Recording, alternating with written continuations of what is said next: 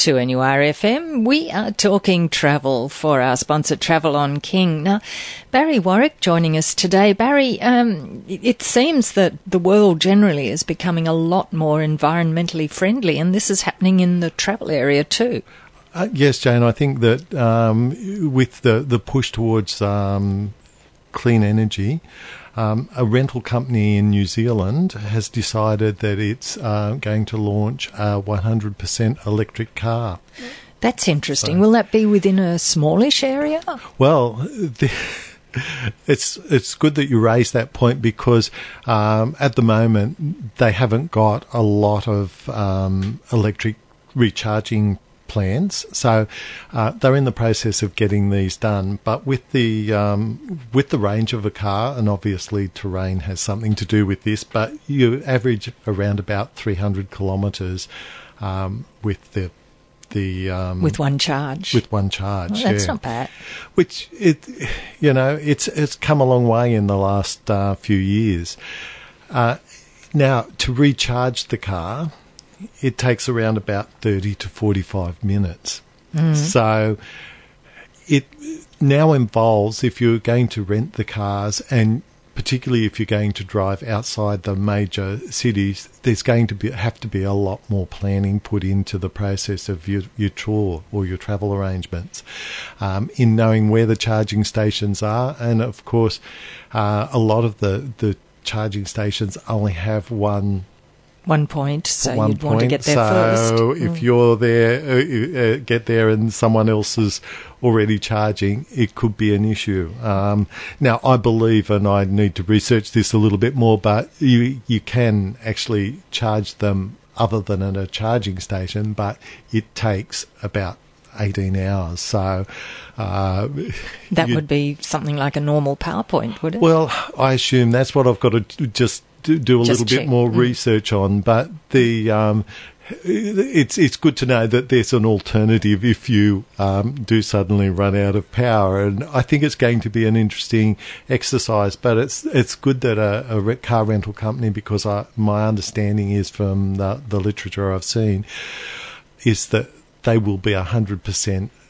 They won't have any petrol cars at all. So that is a big step, isn't it? That is a big step. Whether it'll be interesting just to see how it is. And initially, I'm sure that there will be teething problems, but we'll watch this space. We hope the public embrace it. Yes. And even aircraft, to a certain extent, of becoming more fuel efficient. And We've had the Dreamliner that's been in service for a little while, which was released by Boeing, but Airbus equivalent, there's now a few of those planes, the A350 getting around, that are also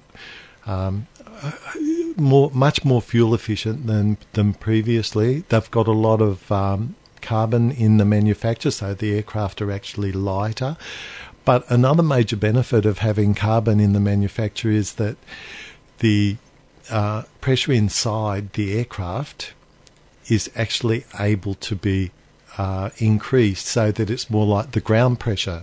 And so it is supposed to reduce jet lag. And I know Cathay has released getting their a lot healthier tips with the launch of them taking delivery of these aircraft. So, there's the normal one, which you don't drink a lot of alcohol, but you do make sure that you've got a lot of fluid intake. But they also have the ability to dim the aircraft so that they adjust you to your arrival destination time quicker, and that's supposed to help with the jet lag. So that's interesting. Is that keeping it dark at the time that your destination is dark? That kind of thing. Yeah, exactly.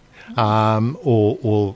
If the destination's light, then they've got it programmed so that virtually they start getting you used to your arrival destination's timing. With the light. With the lighting of the idea. aircraft. And I know on the 787 or the Dreamliner, they no longer have the window shades. They can just push a button and everything dims. So you don't actually have the light glaring in one because that person wants to look out the window and someone wanting to watch a movie and can't because there's too much light coming in. But the whole aircraft, but the rationale behind it all is to make sure that you arrive at your destination fit and ready to go. Ready to go. Excellent. Travel is the topic on 2NURFM. For our sponsor, Travel on King, Barry Warwick, visas. We have to have them when we travel these days, and they're becoming more and more important. That's correct, Jane. Look, as Australians, we've been really quite lucky in that there are a number of countries, or a large proportion of countries, that we don't need to obtain visas for anymore. However, with the terrorist threats that, particularly posed in Europe, I guess the countries are looking at ways to reduce the risk of those sorts of things happening. And so my understanding is that the European Union will introduce a electronic visa, similar to that we currently have for the United States, where you apply online. For the United States, for example, it's a $14 charge.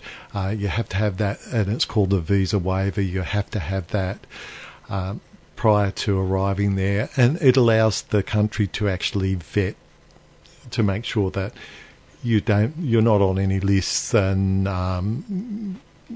so they're prepared for you. That exactly. And Canada is also, fairly recently, about 18 months ago, introduced a similar type of thing for Australian citizens. Theirs is $7 Canadian. Well, the European one is going to be along those sorts of lines, and from the preliminary information that we have is that it will be €10 that they will charge, and you'll go online, and they'll be able to. It'll take about 72, or they anticipate 72 hours for you to be approved to then go ahead. So at this stage, we haven't got a date, or there's been no date mentioned. It's just in the early stages, but it's interesting to see that countries are moving towards making it safer for people to travel. And I think ultimately it will. There's a lot of work going on behind the scenes to actually streamline the traveller's experience. So the good guys aren't suffering for the actions of the bad guys, and so it'll make it quicker to get through. You'll be pre-screened, and it'll just make the whole travel experience a lot faster and much more pleasant than currently with all the security arrangements that are in play. So well, that sounds good. And from our point of view, just to pop online and fill out a form and send off some money, of course, it's not a difficult process. No. The only people that I guess it impacts are people that haven't got credit cards. So if you haven't got a credit card, then it does pose a little bit of a problem, and I guess that's where a travel agent would help with that, yeah. And they've also got for people who haven't got computers too, and there are some who want to travel. Well, that's right. And I had a young bloke in the other day, and he just didn't have any of that. He didn't even have an email address, and yes. So I think it's something that we take for granted that everybody has, but not everybody does have it. And look, there's countries like Brazil where the visa process was always a little bit difficult and took it wasn't the easiest visa to apply for with all the red tape that they required. However, again, my understanding is that in a few weeks there'll be an announcement made where there'll be a similar electronic visa. So again, it'll make travel to Brazil easier, and I think Brazil wants to facilitate easier travel because tourism is something that does build the economies of a number of countries and keeps employment happening. So, and I suppose with technology and computer databases, it does make it easier for countries to check too. It does, and Australia has led the way in a lot of passport technology that is groundbreaking. And you'll notice that when you go through Sydney Airport now, you no longer actually have to see a person, particularly if you're travelling between Australia and New Zealand, or an Australian returning back into the country. It's all done with facial recognition and eye technology, etc. And there's been a study done to see whether the human is better at the facial recognition or whether the computer scanning is, or the photo recognition technology, and the machine scanning wins. the machine wins. So, well, that's life, isn't it, as we move on into a new age? It is. But as long as it, from my perspective, as long as it makes the travel experience just that much easier, it's a good thing. It's a good thing. We're talking travel for our sponsor, Travel on King, and it is that time of the week where we look at the hot deals in the travel marketplace at the moment. What have you got for us, Barry Warwick? Well, look, I thought we'd start off tropical today and go to Vanuatu. They've got some 7-night packages for under $1,050, which include your return economy airfare, 7 nights accommodation, a light buffet breakfast daily, a 1-2-course dinner during the stay, and free Wi-Fi. So it's just a really nice. I really love Vanuatu as a destination. So we've also got another one there at the Warwick. It's a 7-night package. Again, it's under $1,400. Includes the return economy airfares, airport meet and greet, full breakfast daily as well. So. With this one, you also get 2 30-minute massages. Oh, so really looking after you. Now, moving from massages, there's just something that I thought was a little bit different is there's Southern Indian Health Resort. Now, this is in the state of Kerala, and Kerala's a really beautiful little part of India.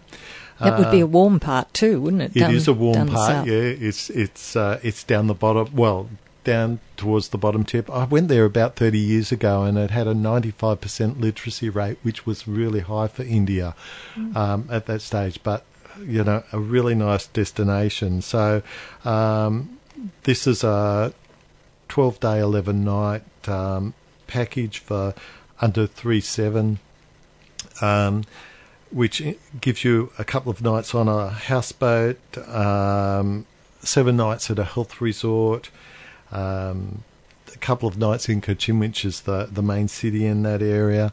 So it's just a really nice little package, which is something that is a little bit different. And then in a similar sort of, price range, we've got an Egypt on 11 days, which you can do. It's independent, so you can do it. You don't have to go on a group or anything, but that includes cruising the Nile and then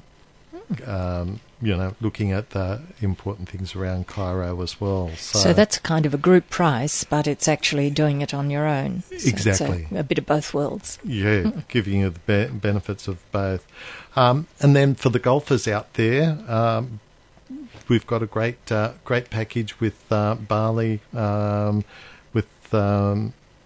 It's Bali's biggest amateur golf tournament, and that takes place on the 6th to the 12th of May 2018.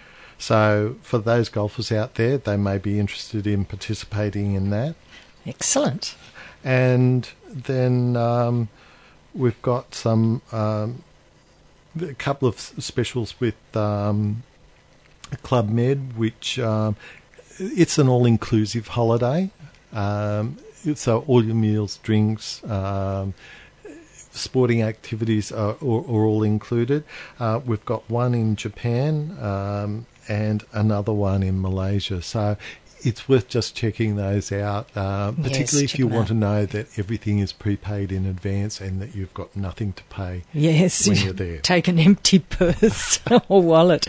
And, of course, Club Med's always like that. And check it out with your travel agent. Find those travel deals. Thank you, Barry Warwick. And we will be talking travel again next week after the 1 o'clock news on 2NURFM. Thanks to our sponsor, Travel on King.